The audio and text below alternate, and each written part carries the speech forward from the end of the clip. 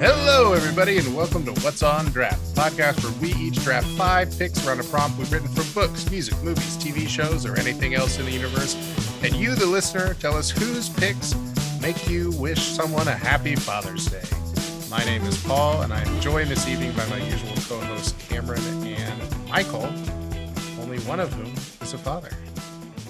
Well, Michael's a cat dad, if you remember correctly. that he proudly stated. I got a little question for y'all. What did the naughty soccer player get for Christmas? What did the naughty soccer player or football player get for Christmas? Mike, you're king of the dad jokes here. You should be able to I know. I'm blanking, and I used to play soccer. I'm trying to think of a pun. Card? What did you say? A red card. That's good though, Paul. Yeah. A red card, not bad. Yeah. No, he got cool.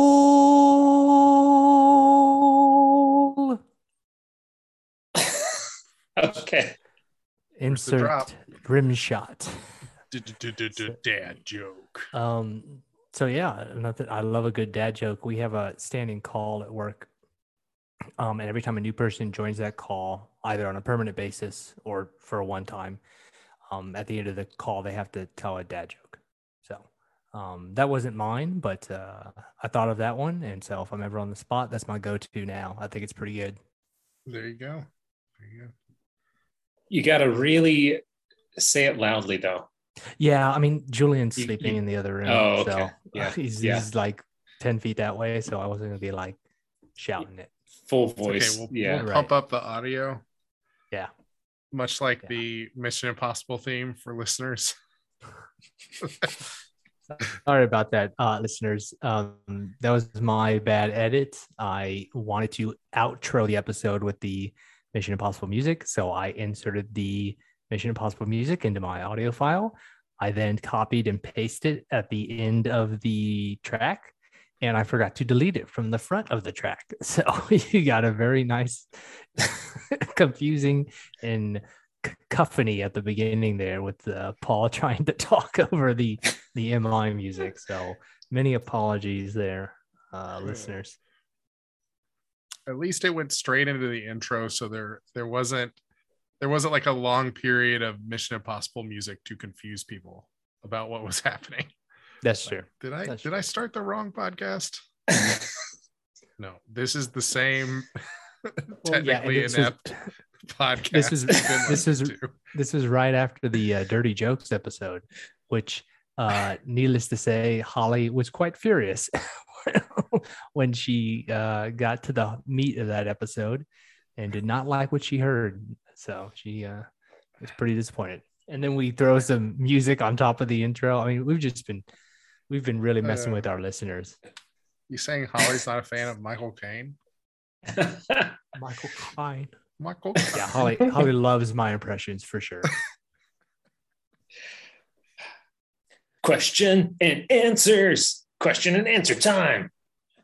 All right. So before we hit up today's episode, we want to start out with another response to our Q&As. Again, you can find these on the Spotify mobile app. If you're on the episode, you scroll down, they're right there in the episode description. Once again, as always, the response comes from Jordan. Shout out to Jordan as our most frequent participant here. He is answering for the Tom Cruise draft episode. That was primarily the two of you. And the question that I asked was, what is your favorite Tom Cruise movie? Jordan replied, Minority Report is his favorite movie, hence why he voted for Michael. I clearly remember seeing Minority Report in the theater in high school and being blown away by it. Also, it ignited his obsession with Philip K. Dick.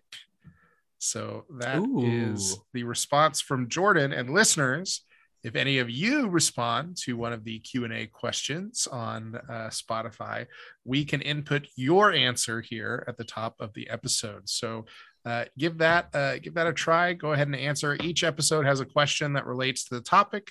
And then also give this episode or any other episode a share with your friends. And let's see if we can get some more content in there that we can read out on the show. So that is today's question and answer. Right on, Jordan. Thank you. I appreciate it.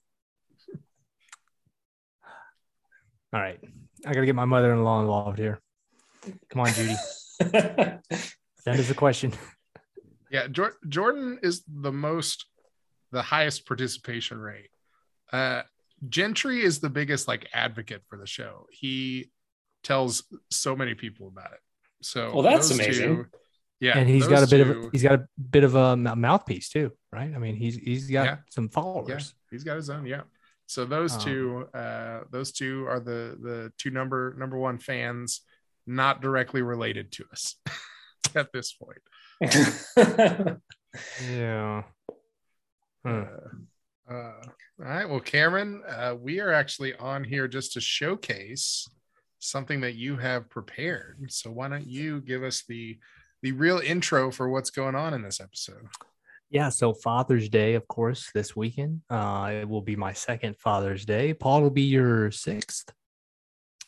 Yep. Yeah. So, where's the parade? Where's the smoking room? Where do we all hang out? What do I say to the bartender? Digits. Oh, you gotta get to double digits. Oh, shoot. Yeah. Okay. Then you get the jacket and okay. Yeah. Okay. Gotcha. So in the spirit of Father's Day, before this podcast even started, when it was just a little dream of mine in my head, I went ahead and I bought a microphone. It's the very microphone I still record on right now. And I was like, I want to start recording something.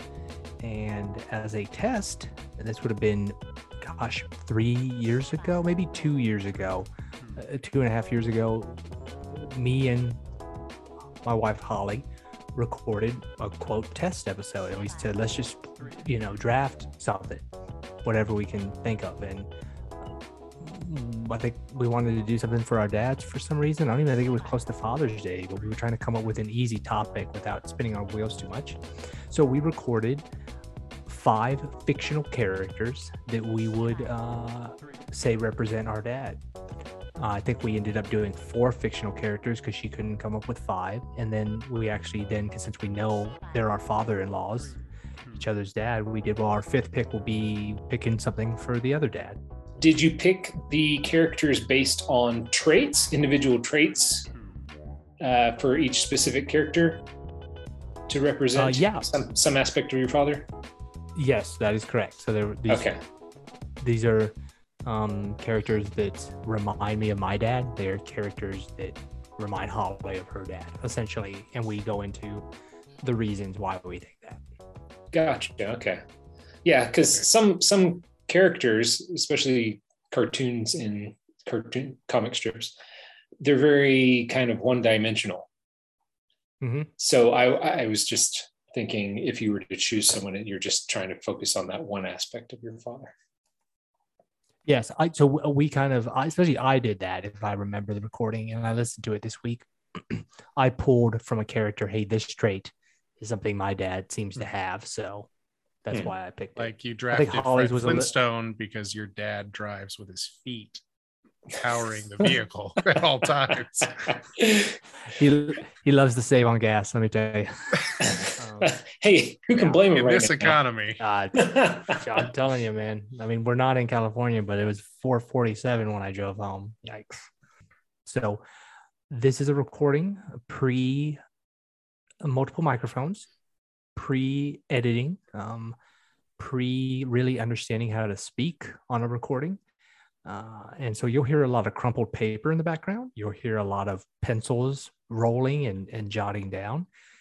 You'll hear a lot of non-confident speak that just kind of trails off. So you'll hear some authentic pre-pod Cameron, pre-pod guest Holly, doing a rundown of the 4 fictional characters that they think best represents their fathers. And then we each do 1 more fictional character that represents our father-in-laws. This is from early 2020. And I think that's it. So we'll just let the episode play and enjoy. Welcome, everybody, including fathers, to the inaugural special episode of this podcast. What's the name? Name to be determined. I thought I figured out the name. Nope. Kidding. This is a special episode. Holly, why don't you tell everybody what we're talking about today? Well, today our theme is dads, and not necessarily could be, but not necessarily movie or TV dads, but our dads. And that was kind of the basis that we started with to pick these different people we're going to talk about. Our dad. Two giants.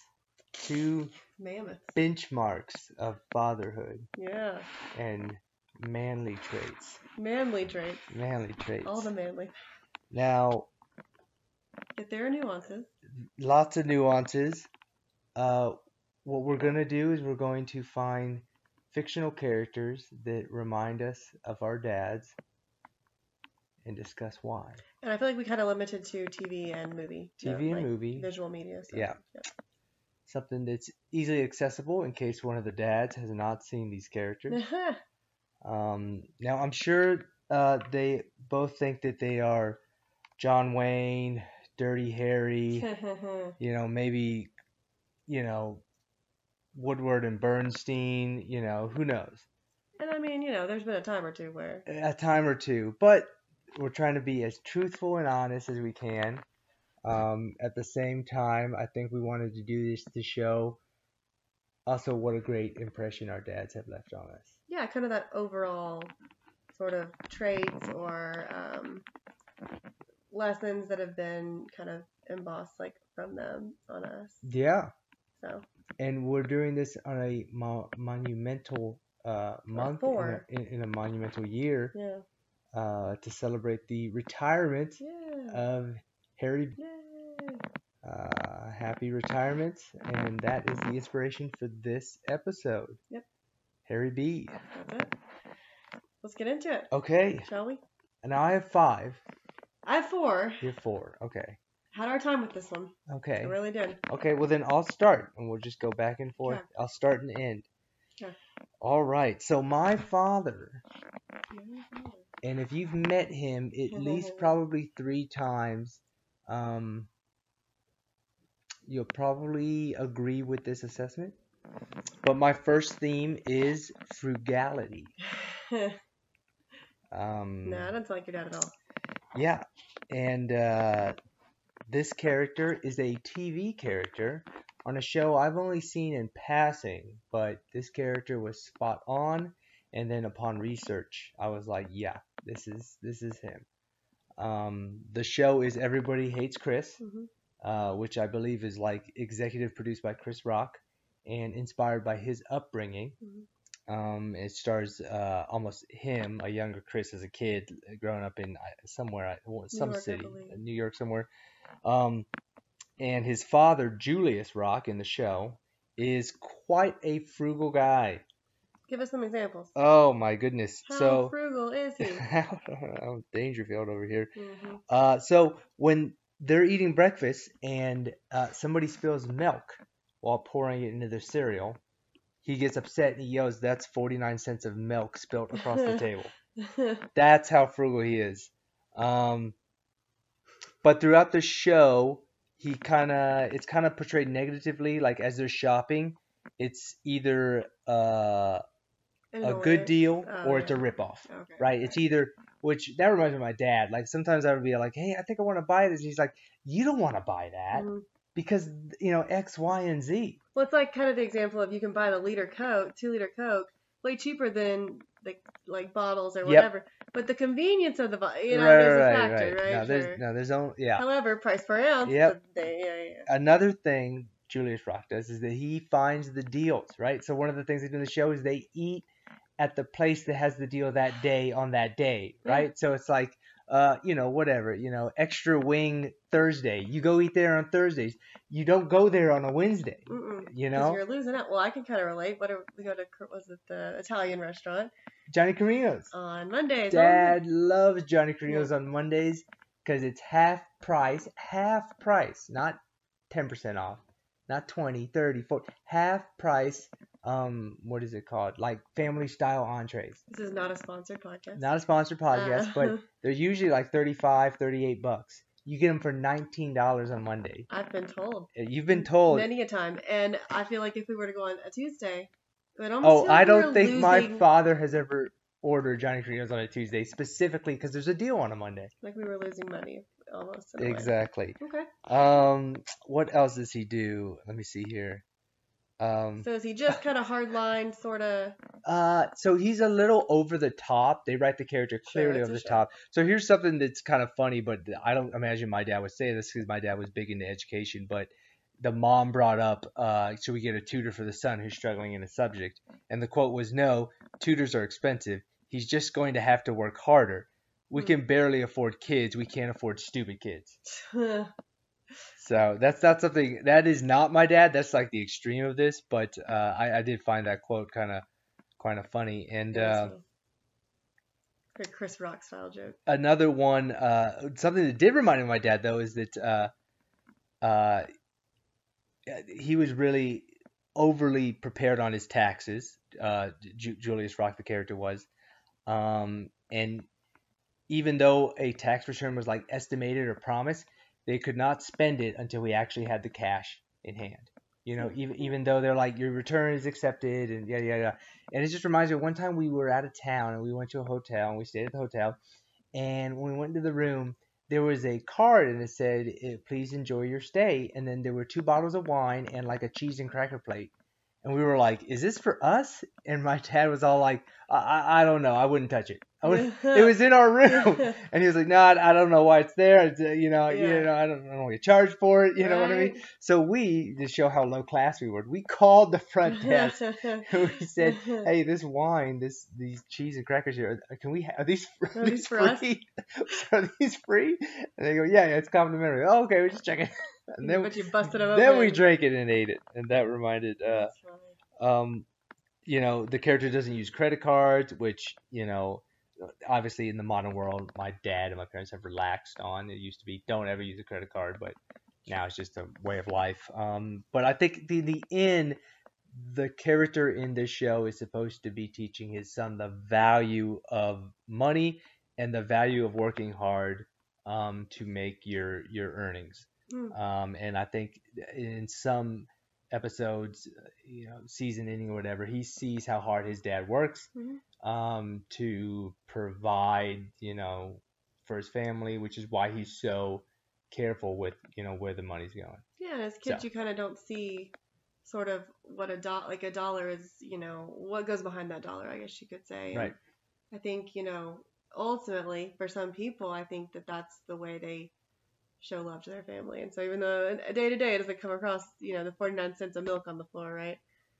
Then but at the end of the day, you kind of realize, like, That's it. Yep. okay. So Julius Rock, Everybody Hates Chris.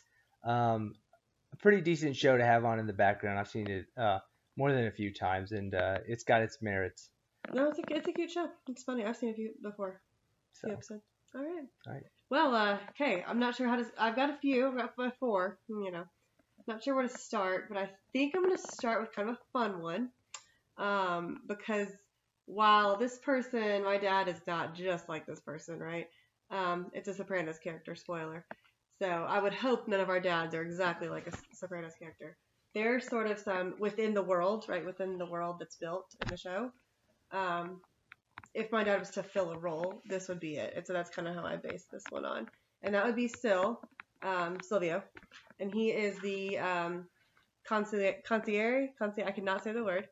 Can you help me out there? Okay.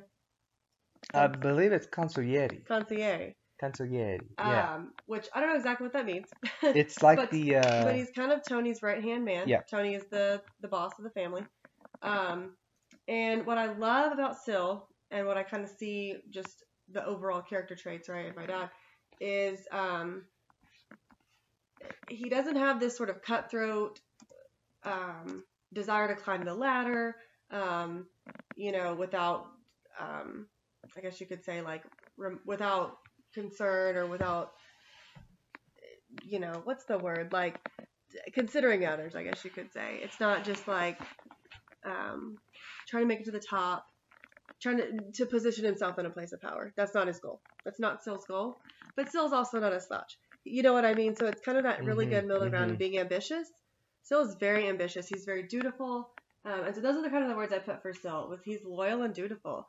And hey, you might not like the duties he has to fulfill. I mean, many of us don't, but he fulfills his duties, and he does what he's supposed to do. He's, at one point in the show given the opportunity to cross over, go to another family, which could provide him with maybe a higher position, a little more clout, leadership, recognition, whatever you want to say. And he declines it, and he wants to stay with his, with Tony and with the Soprano family. And I feel like the other thing too about Syl is he would rather hone his own skills where he's at and kind of master his role and do the best at that role that he's in versus constantly try and change roles as fast as possible. And so it's kind of like quality over quantity that I get out of Syl. And also just this very hard to put your finger on, but just this very contentment for, what he does. And he didn't choose this role arbitrarily. He's not going to leave it arbitrarily. Right. Kind of thing. And so he sees the strengths. He sees the attributes or the things that he brings to the collective, business or family. And he knows he has value and he has worth. And he also, he wants to give that worth and that value to this specific family. And that's the loyalty. Yes. And now that you're saying it, I think I can kind of see where you're coming from because I remember Syl seems to be the only one that talks honestly to Tony without any selfish reasoning. Yep. Paulie would be like, Tony, we got to do this, but Paulie's got a hand in the pot for that decision or whatever. Yeah. But Syl is the one who's like, Tony, can I be honest? If you do this, yada yada yada, and he's the only one that can do that, and that does remind me of your father. Kind of can bring us all down to a level playing field and lay it on as how it probably is actually going to shake out. Because I think at the end you realize it's not self-serving. Yes. And therefore you're so much more willing to receive that maybe hard to hear truth because there's no ulterior motive. With Paulie, that's a great example. Usually Paulie's ulterior motives are very shallow and he's not trying to take over the business, and he wants to get have a little fun here and there maybe even. But then you see someone like Christopher, or you see, there's a few other. What's his name? Christopher. Yeah. Christopher, Christopher. And you always, when he kind of says things to Tony, there's always sort of that side eye of what does he really want to get out of it for himself? So whether that's a big sort of thing that he might want to get out for himself or something frivolous like Paulie, you don't really get that with Syl. So I think that's kind of just the I am who I am, sort of take me as I am sort of personality, I guess, that I see a lot in my dad. So yeah, that's good pick. Also, little other similarity between Syl and your dad, and your mom may not know this, but they both own strip clubs.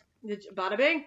Bada bing. 2 locations, I believe, Trenton, New Jersey, and Little Rock, Arkansas. Who would have thought? Of course, they call it the Bubba Bing down there. Bubba Bing. Good pick. Great show. Definitely probably in my top 5 for sure. Another character in there that reminds you of your dad, but you probably didn't pick him. Oh. Maybe I'll throw in a little we should do a bonus point. What do we each think of each other's dad? So let's do it. I'm just gonna find the tallest character I can find, to be honest. All right. Shaq from Blue Chip. That's what I'm gonna pick. Okay. Moving on. Okay. This character from, I believe, 1957 classic, Sidney Lumet directed. This is one of the few films that I have rated as a 10. I think I have 2 films rated on my movie list as a 10. The French Connection is one, which I'm sure my dad would love to be Gene Hackman in The French Connection. I'm sorry, that is not who I'm picking. But this is from my other 10, 12 Angry Men. Great movie. What do you call it? Condensed storytelling all in one room. About a jury trying to figure out if they should convict this kid for murder. 12 jurors, at the time, all men. Henry Fonda plays the key number 8, who kind of convinces them to kind of, hey, we don't have all the facts, we can't Let's not convict get him. too far into that character. Anyway, spoiler alert. But that's not my dad. A lot of great character actors in this movie. A lot of great actors in this movie. Jack Warden's probably one of my favorite. He plays 6, I think. But my dad reminds me of juror number 11, who I don't even know who the actor is. I can't even pronounce his last name. It's just like George Voskarek. I don't know. But he's listed as a European watchmaker and naturalized American citizen who demonstrates strong patriotism. That's not really why I picked him. I picked him because he's one of the earlier non-guilty guys. And he goes non-guilty because to him, eventually he goes, it just doesn't add up. He starts describing some scenarios and says, why would the son stab his dad and go to the movies? Like, it just doesn't make sense. And it's that makes me connect to my dad's not sensing intuition. Yeah, his intuition about, like, think about this. Does this make sense to you? Does this gel? I mean, can you imagine this happening? Yeah. Like, I'm not saying that, like, the times don't make sense, that the witnesses don't line up, but does it let's think about this like humans. Like the human nature quality of it. And there's a scene where he's lining out the case almost like for the prosecution, and he says, do you really think the kid would do this? Like, that's what he would do? He says, I don't know. That doesn't make a lot of sense to me. And that reminded me of my dad, because even though he's calculated, smart, number based, he still has a lot of intuition. And there are times where he says, you know what, it just doesn't, I'm not buying it, and you shouldn't be selling it. And I think that I would speak to that too, just from what I've seen, is that I think your dad will use that gut intuition instinct, then he will find the data to back it up, and he will prove it. He's not just going to go off of that, but it's kind of like, this doesn't feel right, why?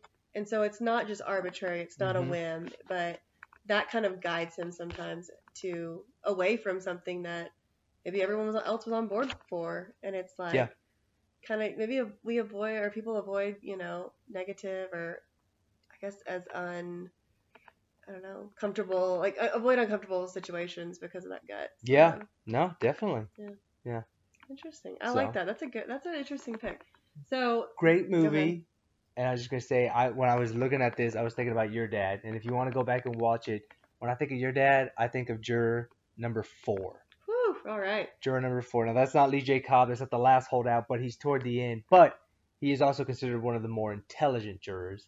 Because the movie's not about who's smart and who's dumb, But anyway, fun game is to take your dad, go watch the movie, figure out which one of the jurors reminds you of your dad. Well, it's almost as if you're trying to steal my thunder here, but I did not. So I actually chose one of the jurors for my dad as well. Oh, did you? Are you shocked to hear? I am shocked. I would not have told you which one you should have chosen in that case. So who did you choose? Well, after looking at them and, kind of thinking, all right, don't be obvious, whatever, I had to go juror number 8. And I have, which is played by Henry Fonda. He is the primary not guilty vote, who gets the whole room into a tizzy after trying to, convince everyone. But the reasons are, and it's kind of interesting, but one of my first reasons was, he does commit time and effort into making such an impactful decision, and that he doesn't go off of feelings or gut, and not so much gut of like, this doesn't add up, something isn't right, but that feeling of like letting emotion kind of cloud a judgment or a decision. Yeah. So more on that side of like, this kid, did some messed up things, right? It's been a while since I've seen the movie, but they did, like, not liking other things that the kid did, or other extenuating, is that a word? Facts about him. Like, we're here to judge this specific thing on its own merit, and I'm not going to let any other outside biases. So that kind of reminded me of my dad. Also, the disposition of Henry Fonda and the way he plays Juror 8. Calm, doesn't let kind of emotions prevail and get the discussion very calm, heated. He is very clever. He uses a lot of questioning, and not in like a kind of in a way to say, well, have you thought about this way? Or doesn't debate the person so much as really tries to lead them there, like with facts, and sort of get them there, meet them where they're at, I guess you could say, and sort of use questioning, use discussion to get them to this, his side of truth. And I just want to say I've experienced this firsthand. Like my dad and I, we can, it seems for some people to be debating hot topics, debating big issues. But at the end of the day, we're just talking about, our viewpoints of different things. We use a lot of experience and facts. But at the end of the day, we walk away from it. It's not emotional. It's not personal. And so we can kind of leave it there. And then the other thing that this just is what pushed me over the edge to pick Juror 8 was he's not afraid to stand alone in the truth. And that to me, as soon as I kind of put that together about this character, I said, that's my dad. Is that he doesn't let popularity or whichever way the wind blows sort of change his values, his, values, morals. He's not afraid to stand alone in the truth. And that ultimately, and I think this movie is a microcosm because it's over, a few hours, right? A day? I don't know. I think it's in real time. I think it's relatively like a few hours. Yeah. So, but I mean, it takes a little bit long, but like my dad ultimately will stand there and wait for, if it takes months or whatever it may be, he does not waver sort of on that truth and kind of is there for ready and waiting when people arrive there, at the same conclusion as him, I guess you could say, at the truth. So I think that stoicism, I guess you could say, is pretty, I don't know, it's pretty rare, to be honest. Oh, it is. It is. So when I said juror number 3, I think I do feel kind of good in the sense that I think juror number 3 is probably the closest to juror number 8. They just end up starting on opposite sides of the kind of the opinions. Yeah. But they're both very smart and calm. They're the calmest 2 jurors in the entire whatever deliberation room or whatever. Both of them are incredibly calm. At the end, the other one is just calmly changes his vote. I think the other thing is that juror number 8 is not stubborn, right? No. And neither is your dad. And he welcomes sort of. Yeah, and not really, not even, not stubborn or idealist or confident to a fault, because I think even juror number 8 says, we've talked. If nobody's gonna change their vote, I'll go ahead and if nobody else votes not guilty this time around, I'll let it go. It's because I'm not gonna hold it up as one of 12. Eventually, he's at that point. Now, of course, he gets some support and they keep going, but. Sure. He's not I believe what I believe, and you're never gonna change my mind. As well. Yeah, exactly. Yeah. And I think too, ultimately, what I think is just this person, the juror, is just fair. Yes. And so I think that whatever that looks like in any situation, is just the fairness that I like. So. Good pick. Good pick. He's tall and lean like your dad as well. Yeah. Yeah. Absolutely. Yeah. Wow. Henry Fonda. Silvio Dante. Good picks. Okay. All right, number 3 for me. This was a comedy. The late great Jack Lemmon from his classic The Out-of-Towners. Never seen The Out-of-Towners. Never seen The Out-of-Towners. Now, there's a remake from I don't know, 99, 2000, something like that. Okay. Who's in the remake? Steve Martin and gosh, what is her name? It's not Barbara Streisand. Maybe it is Barbara Streisand. I don't know. You're saying you see your mom as a Barbara Streisand? No, definitely not. But Jack Lemmon, The Out-of-Towners. What I like about this guy is that he's the tell me your manager's name kind of guy. Well, yeah.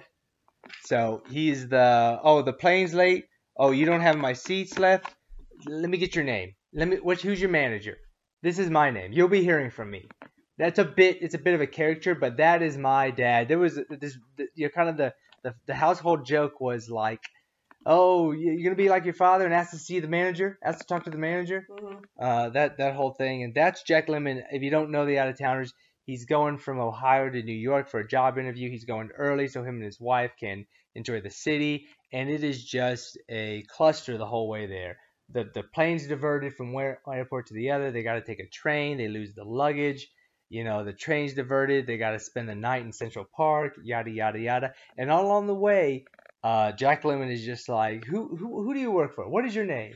You'll be hearing from me. Do you know who I am? That sort of thing. So, kind of just that, like, there are systems in place and if they're not going, like, right. why are they not running and operating as smoothly as they are supposed to and set up to run? Exactly. You lost my luggage. You should be bending over backwards, apologizing for losing my luggage, not just saying it's not here. That's why he says, let me see your manager. He takes his name down. He tells every person he runs into, you'll be hearing from me, all the way to the end. So that it reminded me of my dad. I'm sure if I asked my brother, he'd say the same thing. Oh yeah. Let me talk to your manager. Give me your number. You'll be hearing from me. I remember one time we went to a hotel and they didn't have the type of room or the room that we had booked. And my dad, gosh, I must have been like, I don't know, 12. And I was standing there, when my dad was checking in. And I think my dad was like, I booked this. And they're like, we just don't have, but, I'm sorry, we don't have that room available. And she's like, we can get you in this. And so my dad just picked up his phone and walked outside and just got on the phone and then started calling, like, whatever, the travel agent or his company agent, whoever had booked the room and whatever. And then the hotel manager comes out and says, oh, Mr. Garcia, we do have a room. We do have a room. And then I was like, hey, that was a pretty cool trick, Dad. And I think that's what Jack Lemmon's doing. He's kind of saying, like, he's taking. Yeah, he's like, give me your name. Give me your name. Let's see who bluffs first here. Well, I think furthermore, are you really trying your hardest? I'm trying your hardest. That's it. And I think furthermore, your dad going out and making that call is something that the employee could have also done, and to show like, all right, let me try, like, the more logical thing or the more what's the word I'm looking for? Efficient thing to do. Right. And the fact that your dad had to go out of his way to do it. Well, yeah. Furthermore, I think he's saying, like, if I get on the phone and I end up getting a room that I wanted and you couldn't do it when you work for the company, like, then there's going to be some serious problems. Yeah. So. And I mean, I think that kind of goes to, there's in the chain of sort of, I guess, the, what's it called when you make something? We're rusty here. It's 1:30 at night. When you're making a car, it's called the factory chain of things. The assembly line? Assembly line, yes. There we go. The assembly line of getting, the final product, right? Maybe this girl wasn't trained well enough, so that's not her fault. It's just, so who knows where the, sort of out of place brick was, in the foundation, but there is one somewhere. And I think your dad is really good at seeing, like, something fell through from, the highest point to the customer facing side. And let's try to figure out where that was. Yeah. Because if I'm the one who's having a call, something is not operating as it's supposed to. So very much a problem solver, and is very able, like, to pinpoint really quickly, like, where the actual thing went wrong. Yeah.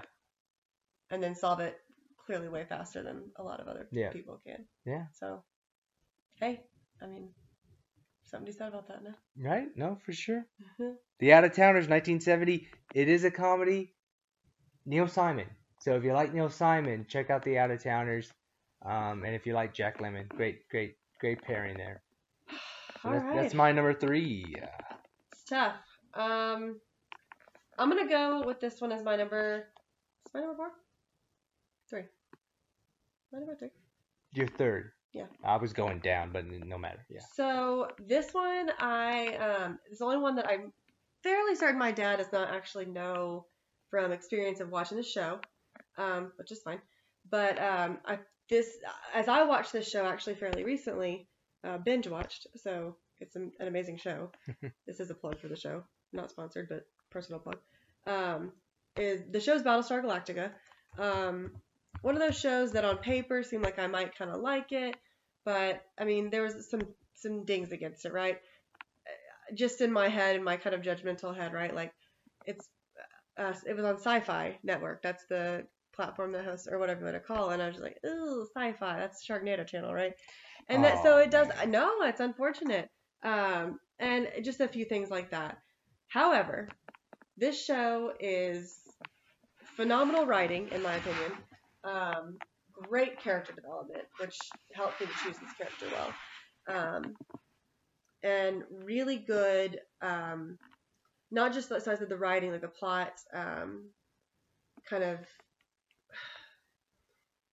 very thorough and very like not a lot of holes in the plot, if that makes sense. So like, there's a word for it, I can't think of it, but Long form storytelling, right? Like Yes. story arcs that last the entire season, the no entire one-off series. episodes. Very few. I mean, yeah, And sure. those that do really more extend characters and develop.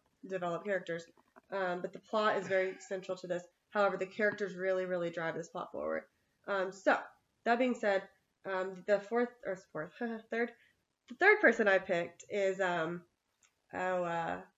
Commander and Admiral. So he's, spoiler alert, gets promoted. Adama, who is played by none other than Edward James Olmos. As Cameron has pointed out, the only really It's the only prominent prominent, Latino lead I can think of in a science fiction series. Yeah, so I thought that was pretty cool and just pretty neat. But Adama is an interesting character. And what I like about Adama, and I think this show does really well is with the character development, is you don't see sort of this one-sided person for any of the characters, right? A lot of times you see a leader, so you're thinking an admiral, whatever it may be, and they sort of are one-faceted, right? You see a Ned Stark, great character, but very just sort of one-dimensional. You see sort of that leadership, that quiet, calm stoicism, which is great. You never see the human character, the human element of this person. And I think that this show and Adama and Edward James Olmos plays a character who is a strong leader. He leads by example. He's going to be the first one. If he asks people to do something, he's going to be the first one to also do it, right? Like something that's not, that's a tough ask, I guess you could say.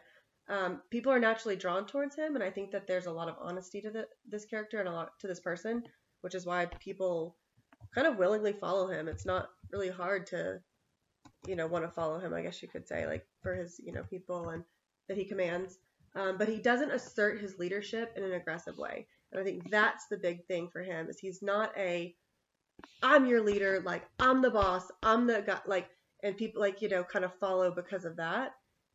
It's almost like they want to follow him because of his humble leadership. So anyways, I think that that's kind of a interesting dichotomy, or not dichotomy, I guess, like a balance that he strikes. He's able to manage his emotions for the most part. Like I mentioned, there's some human qualities there. So there are some moments where you see the human person open up. But as he's leading people, as he knows he's being that leader, he can manage sort of his emotions and that cool, calm, collected kind of person. He also has a strong belief in his own abilities. There's an intelligence there. It's not a cockiness or anything like that, but it's very much just like he knows the call, and he believes in what he's saying. Like, so that kind of also I think helps to, urge or the buy-in from other people, I guess you could say, to want to follow him. So I also wrote that just kind of made note that he's very methodical and stoic. So he's calm in critical situations. So he's able to lead with that strategic and realistic mind. And then his loyalty, he's very loyal to people, and it doesn't come across as like lovey, overly sort of, I don't know what a good emotional loyal, but it's just like, I believe in you, so you're going to do the right thing. Mm-hmm. Like, it's very just like almost kind of emboldens that other person to be like, okay, yeah, I am, like, yeah, in that way. And his loyalty to the important people in his life, it often informs his strategic thinking. So his loyalty a lot of times can inform his decision making, whereas if like the people that he loved and cared about weren't involved, mm-hmm. he might choose a different path or a different strategy. Mm-hmm. But because his son and his daughter-like character or his his love or those kind of things are strategic and they're contingent basically on any of these plans, that's a factor, and he takes that loyalty into account. And these aren't just pawns in a game to him. Mm-hmm. They're people that he loves and cares about, and that's So. I think you're right. He's loyal, and I think he values loyalty. Mm-hmm. To extreme, like Ty, his first officer. They're pretty much together just because of loyalty. Yeah. In isolation, Ty doesn't really work with anybody else, but because They they're don't loyal. really seem to have much crossover. And furthermore, I think of a character that I've really been sort of drawn to is Kara Thrace, who is sort of his de facto daughter. He says you're like a daughter to me. Mm-hmm. Is someone who could be very easily unloyal, and not in a bad way, but more of a go off and do her own thing, and you know that I kind of relate to that. He makes people who maybe wouldn't intrinsically be super like loyal as a defining characteristic a little more loyal. Yeah. And so I think that that's kind of cool to see. He brings that out of people that. Yeah. So. Great character, great pick. I agree with this one 100%. Stoic, firm, calming. Yeah. Great leader in a very kind of quiet way, But also human. Human. I mean, people follow him not because he's loud and boisterous, No. right? They. But I think too, and I don't, the scenes that they're not. The thing is, they're not big dramatic scenes that he just lets loose every so often, and or makes mistakes. Yeah.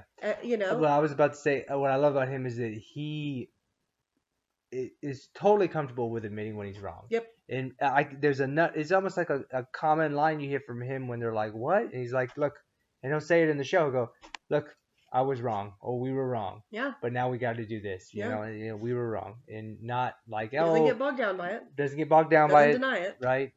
So that's I think tries to learn from it. I would say would be the. Absolutely. Yeah. Yeah. Great pick. Thanks. Great pick. Great show. Oh yeah. My it's tough. It's definitely in my top 3 favorite shows of all time, I think. It might be number 1. As someone who was, I don't want to say reluctant, but semi unsure to get into it. I had to shove it at you to make you watch it. There was just a few factors that I was like, no, let it just give it a shot. It's worth it. It's worth it. The acting, the character development. How much should you watch before you make a decision on the show? Ooh. I was hooked after the first miniseries. Yeah. So watch the 4-part miniseries. It's about. Was it 4? 4-part. It went by fast. It's 45 minutes an episode. Yeah. So you're talking 3 hours. Yeah. So watch the very long movie, the 3-hour movie. It's like a short season. And it is a short season. And if you don't like it, then you probably won't like the rest. But if you like it, I guarantee you, there's a lot more with that. I was hooked at that point. Yeah. So yeah. Great show. Great pick. Thanks. Admiral Adama. Edward James Olmos. I'm going to teach these kids. Jaime Escalante. Stand and Deliver. It's another great movie. Number 2 for Cameron. My 4th pick. I say number 2 because it's like my second place. Great movie. Fun movie. Galaxy Quest. You ever seen it? This is the quintessential just fun movie. Just well written, amazingly acted, great story. Just a lot of fun, especially if you're a bit of a Star Trek or a science fiction nerd, because it really plays on those tropes. Yeah. Right? You know the backstory. They're a cast from like an old 70s or 80s science fiction show, and all they're doing now is just conventions. They're going through that thing, and they all hate it, except for Tim Allen, who just loves the fact that he's the Captain Kirk, and he just loves how everybody loves him. I can see that. And he's like, "Come on, guys, let's have some fun." Yeah. With this. Social. Very social. Yeah. Enjoys the spotlight. Yep. Relishes in his stature and his position. Now, how are you gonna connect this to your dad? I don't know. But reminds me of my dad. A bit of a Captain Kirk. More than that, bit of a William Shatner at a Star Trek convention is, I think, what my dad is. He would love to talk people's ears off about his experiences, which is what conventions are. Tell us about what it was like on the set. Oh my goodness! If somebody told my dad, "Hey, tell us about what it was like when you worked for a living," which or he just still does. In any experience. Yeah, he would love to talk for hours. Let alone have people pay money to come here. Oh my gosh, yeah. So that's the backstory, and of course the comedy of the movie is that they end up actually having to go out to space and fight aliens and yada yada yada. And when they first go out there, the whole cast is like, "What the heck? this is real. This is unbelievable. And Tim Allen's like, come on, guys, this is gonna be great. Like, this, yeah, let's have some fun. And it just reminds me of my dad.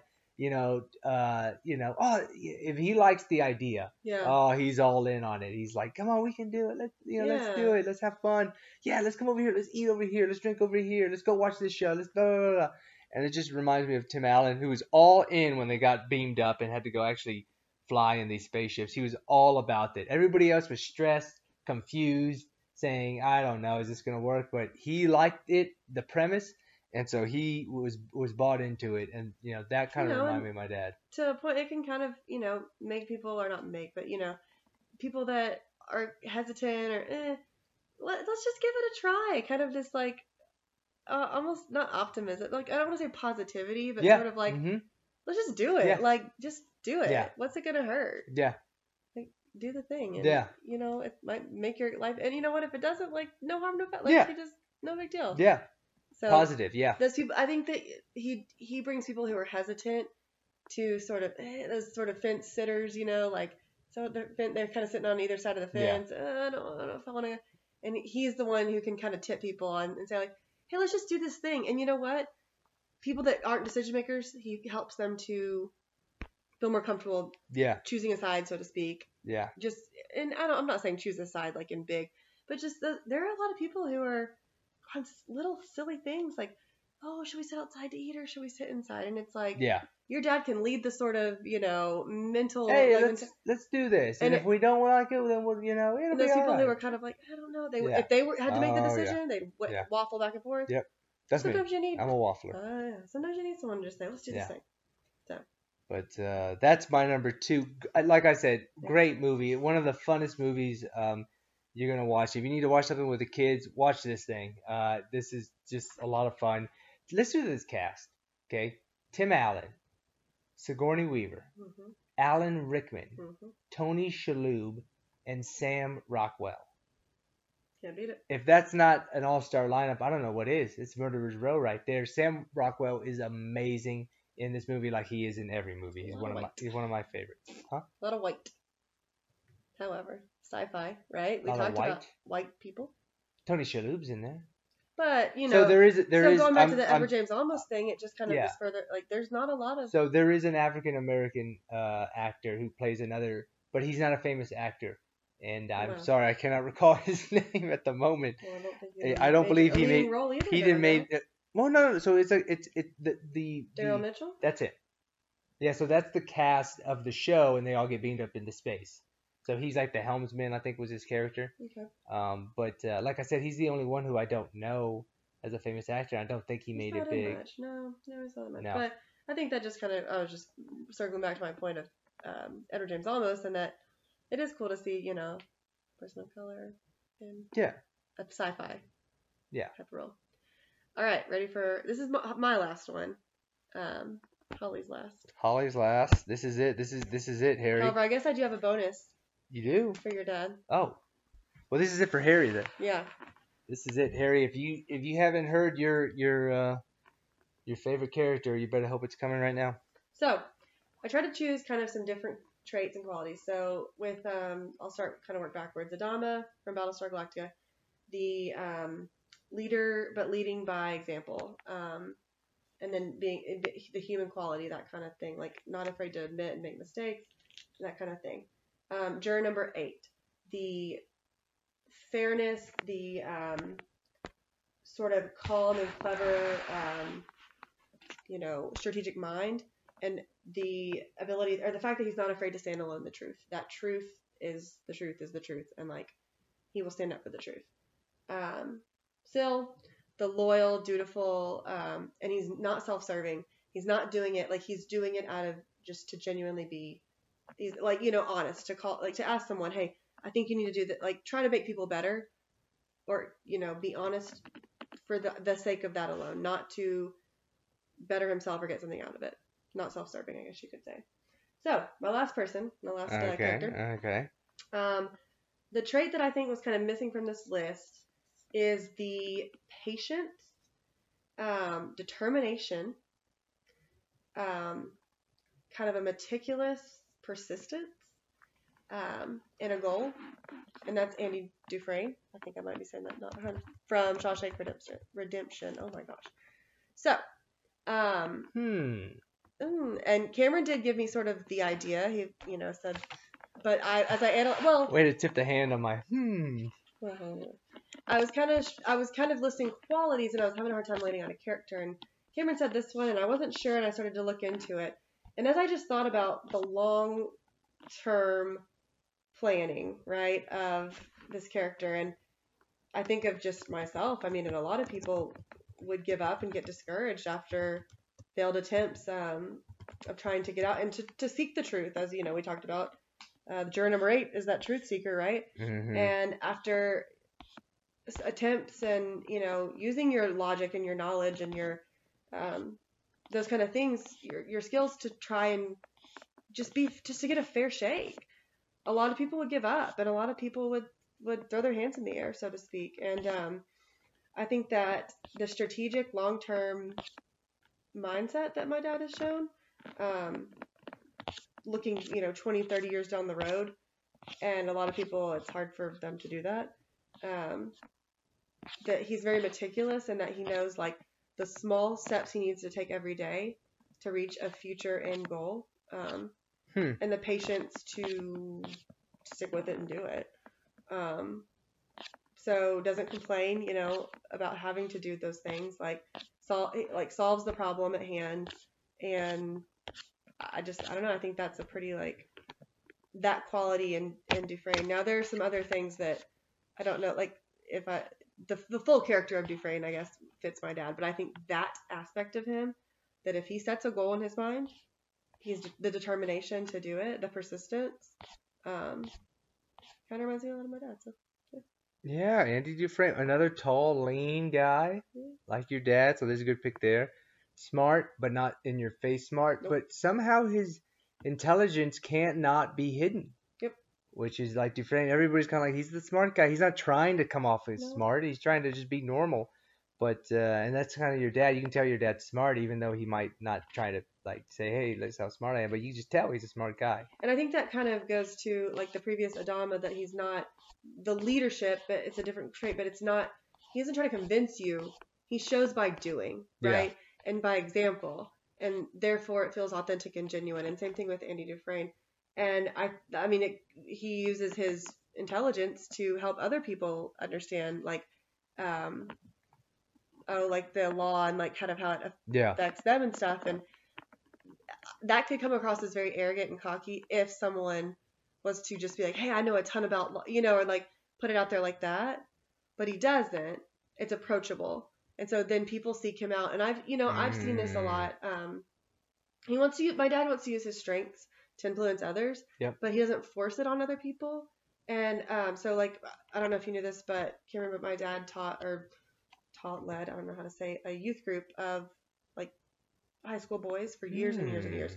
And still in touch with some of them, but one, Clay, still in touch with him, like really close. And a lot of the guys really connected with him in that group and sought my dad out. Yeah.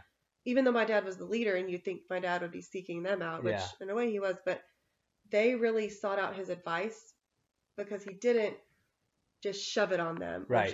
He kind of presented who he was, presented how his approach to things, and people were drawn to that. Yeah. And they wanted his advice on other things, on even more things that weren't discussed in the, and so I think that kind of unassuming or non-pushy, but also like very clear and very my dad's very aware of like, and that's good. Like he knows his strengths. Yeah. But he also doesn't just try and like, push them out there. So it makes it more approachable and people seek it out. Definitely. So great pick. Yeah. Great pick. Nice to bring it home. Well, I got one more.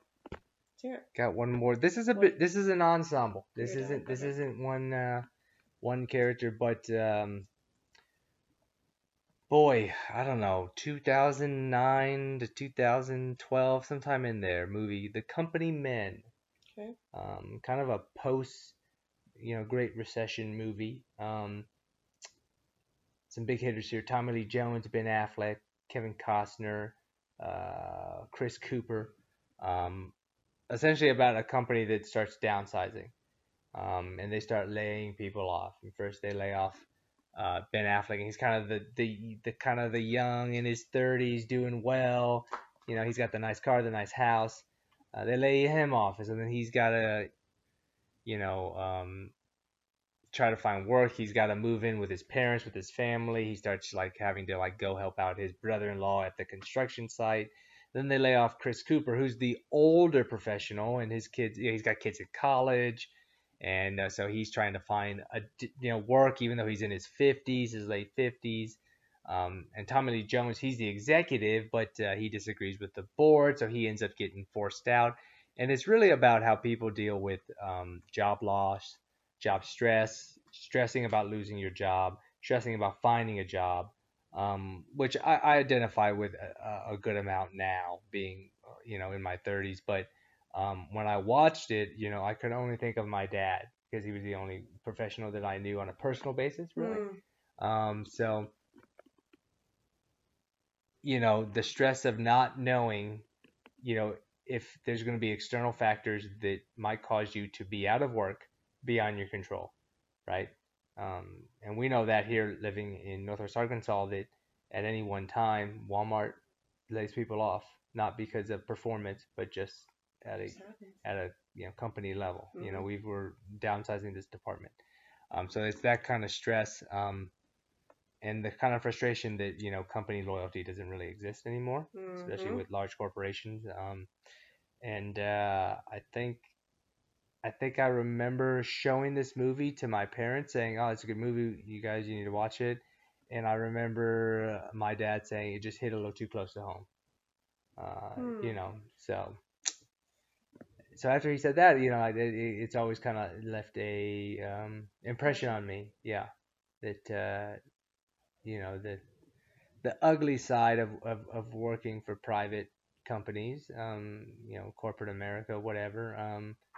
Not to say that something needs to be changed about that, but it's just a fact of life, that people are losing their jobs every day, even in a great economy. There's just, systematic unemployment Well, I think it kind of happening. goes to like thinking of your dad and someone who put in the time, and I mean not just like to one company, but the years and years of time. Mm-hmm.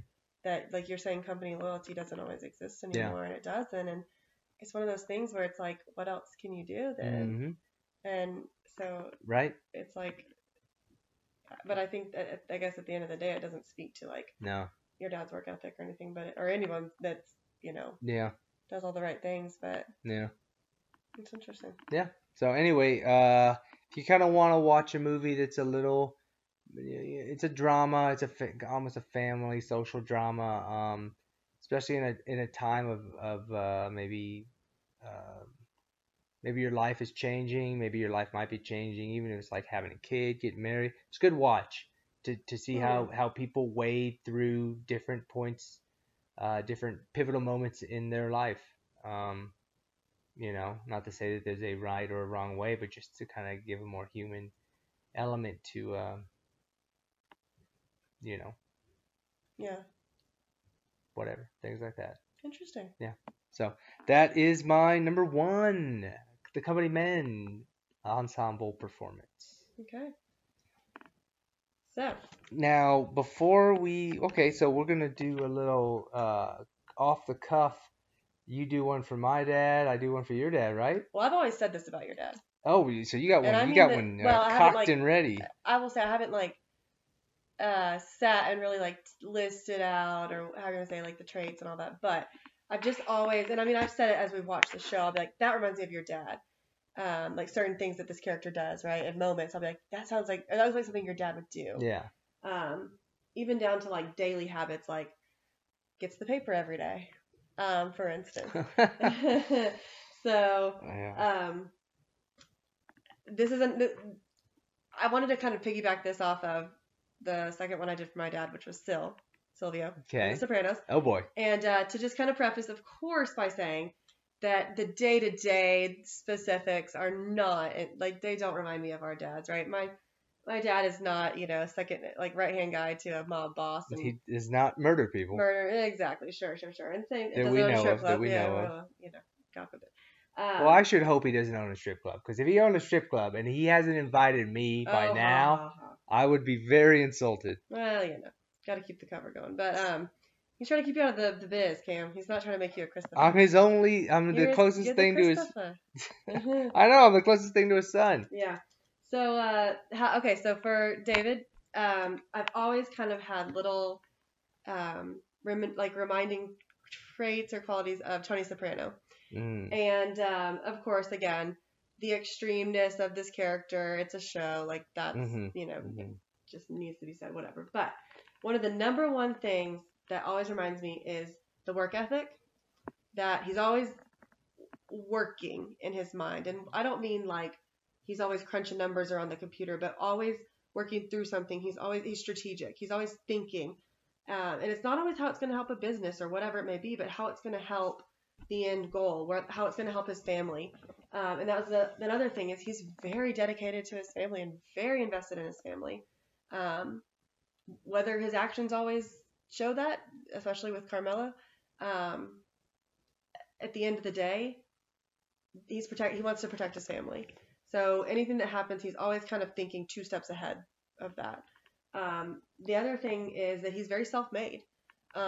So Tony did not have the best upbringing, and furthermore didn't have sort of like a quote-unquote formal education or proper education. Now your dad did go to school, but I just mean that to say that like they didn't let that upbringing sort of hold them back from their from being intelligent people. And when it hindered them, I guess you could say. Yeah. They kind of used it to propel them almost. Yeah. And then Tony loves his kids, and he wants to be involved in their lives and understand and help them, and bend over backwards, whatever he has to do to give them a leg up, if he can.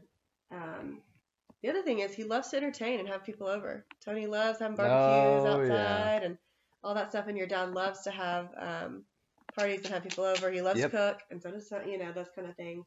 Tony's also very traditional in the family. He wants a sit down family dinner. Everyone sits, everyone eats, those kind of things. And you kind of see the, sort of, I don't know, the antithesis or the anti-character of this with his son, AJ, which is interesting. Yeah. Who doesn't want to do those things, who starts to kind of break the mold and I guess buck the mold the most strongly. And that he's like, I want to get up and go. I don't want to sit. Yeah. And you can tell Tony he just doesn't get it. Yeah. He's like, why? Yeah. Like, why would this is what we do. This is what we do. Yeah. So those are a lot of the things that, again, like not all the things that Tony does remind me of your dad, but sort of that personality. He likes to, he's assertive. Like he is who he is, and people know who he is, and that there's a lot of similarities there, just in that, the way they display their personalities. Yeah. While there are a lot of differences in what they choose to do with their personalities. Yeah, not very true. So Tony Soprano. Oh boy. Reminded me of your dad. Oh boy, Tony Soprano. Wow. Okay. That's a bold pick. So two Soprano characters, huh?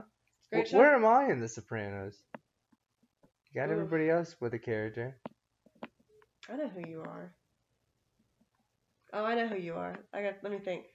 You tell me my dad, then I'll tell you. All right, so I had to do this one quick, but when coming to think about your dad, I think a very safe and accurate pick would be none other than Spock. Yeah. Just a classic introverted thinker, highly intelligent, but very loyal. That's the big thing about Spock. He's supposed to be, and he is. He's fact-oriented, logical driven. He an extroverted thinker, as you Myers-Briggs people would probably, call it. But on the other side, he's very loyal to his friends, including obviously Jim Kirk. Very reliable, almost, too human as far as loyalty goes. Too much of a friend. Too family oriented. But on the other side, just too fact driven, Yeah. So he'll give you the bad news. He'll tell you why it won't work, but then he'll stand by you with whatever your call is to move forward calmly. Yeah. No, I see that. Yeah. So that's kind of my take is Spock. I like it. Spock. Spot came to mind, but I have to be honest, I don't know enough about Spock as a character to speak on it, so I didn't want to. Well, you know how your dad says he's not surprised easily. No, yeah, and he's not, and that's Spock. He's Mm. not surprised, but once in a while, you might get a genuine surprise, and that's Spock. I think there's been Say maybe a retirement party. a retirement party surprise him. I think there's been 1 or 2 episodes where Spock smiles because he's genuinely happy. That's not to say he's not happy the other times, but it's only once in a while you can actually get that raw Real emotion reaction, out of him. yeah, That raw reaction out of him. So, Spock, of course, played by the legendary Leonard Nimoy. All right, I figured out your soprano. You're Uncle soprano. Chew. You're Uncle Chew. Uncle Chew. Who am I? You're not Adriana, I can tell you that. Absolutely not. Is she female? Is your character female? I don't know. Do you know who you are? I don't know. What do you think I am? Oh, so you don't know either. Cliffhanger for the audience. Holly is. I bet my dad would agree with one of these characters who I think I was like when in a bad immature when I was immature. AJ. Yeah. As AJ. a teen. I'm not that way anymore though. Yeah. Well, let's turn it over to the audience. Who do you think? We'll let you know. Cliffhanger. Does it get back with us or not get back with us? Oh my gosh, I'm so bad at outros. Okay, well this was fun. Stick around for the next one and we'll let you know. Yeah, no, definitely stick around. We don't know where that is, but Doesn't matter. Doesn't matter. So, any last words for either dads? Basically, you know what? One trait I see running through both of our dads, or sort of running through commonalities, is they are who they are, hardworking, loyal, and ultimately do what needs to get done for the good of those they care about. So, yay dads. Yay dads, I agree. Mm-hmm. This has been fun. I'm Cameron. Holly. Thanks for listening. Yeah, and we'll see you next time. Tune in next time.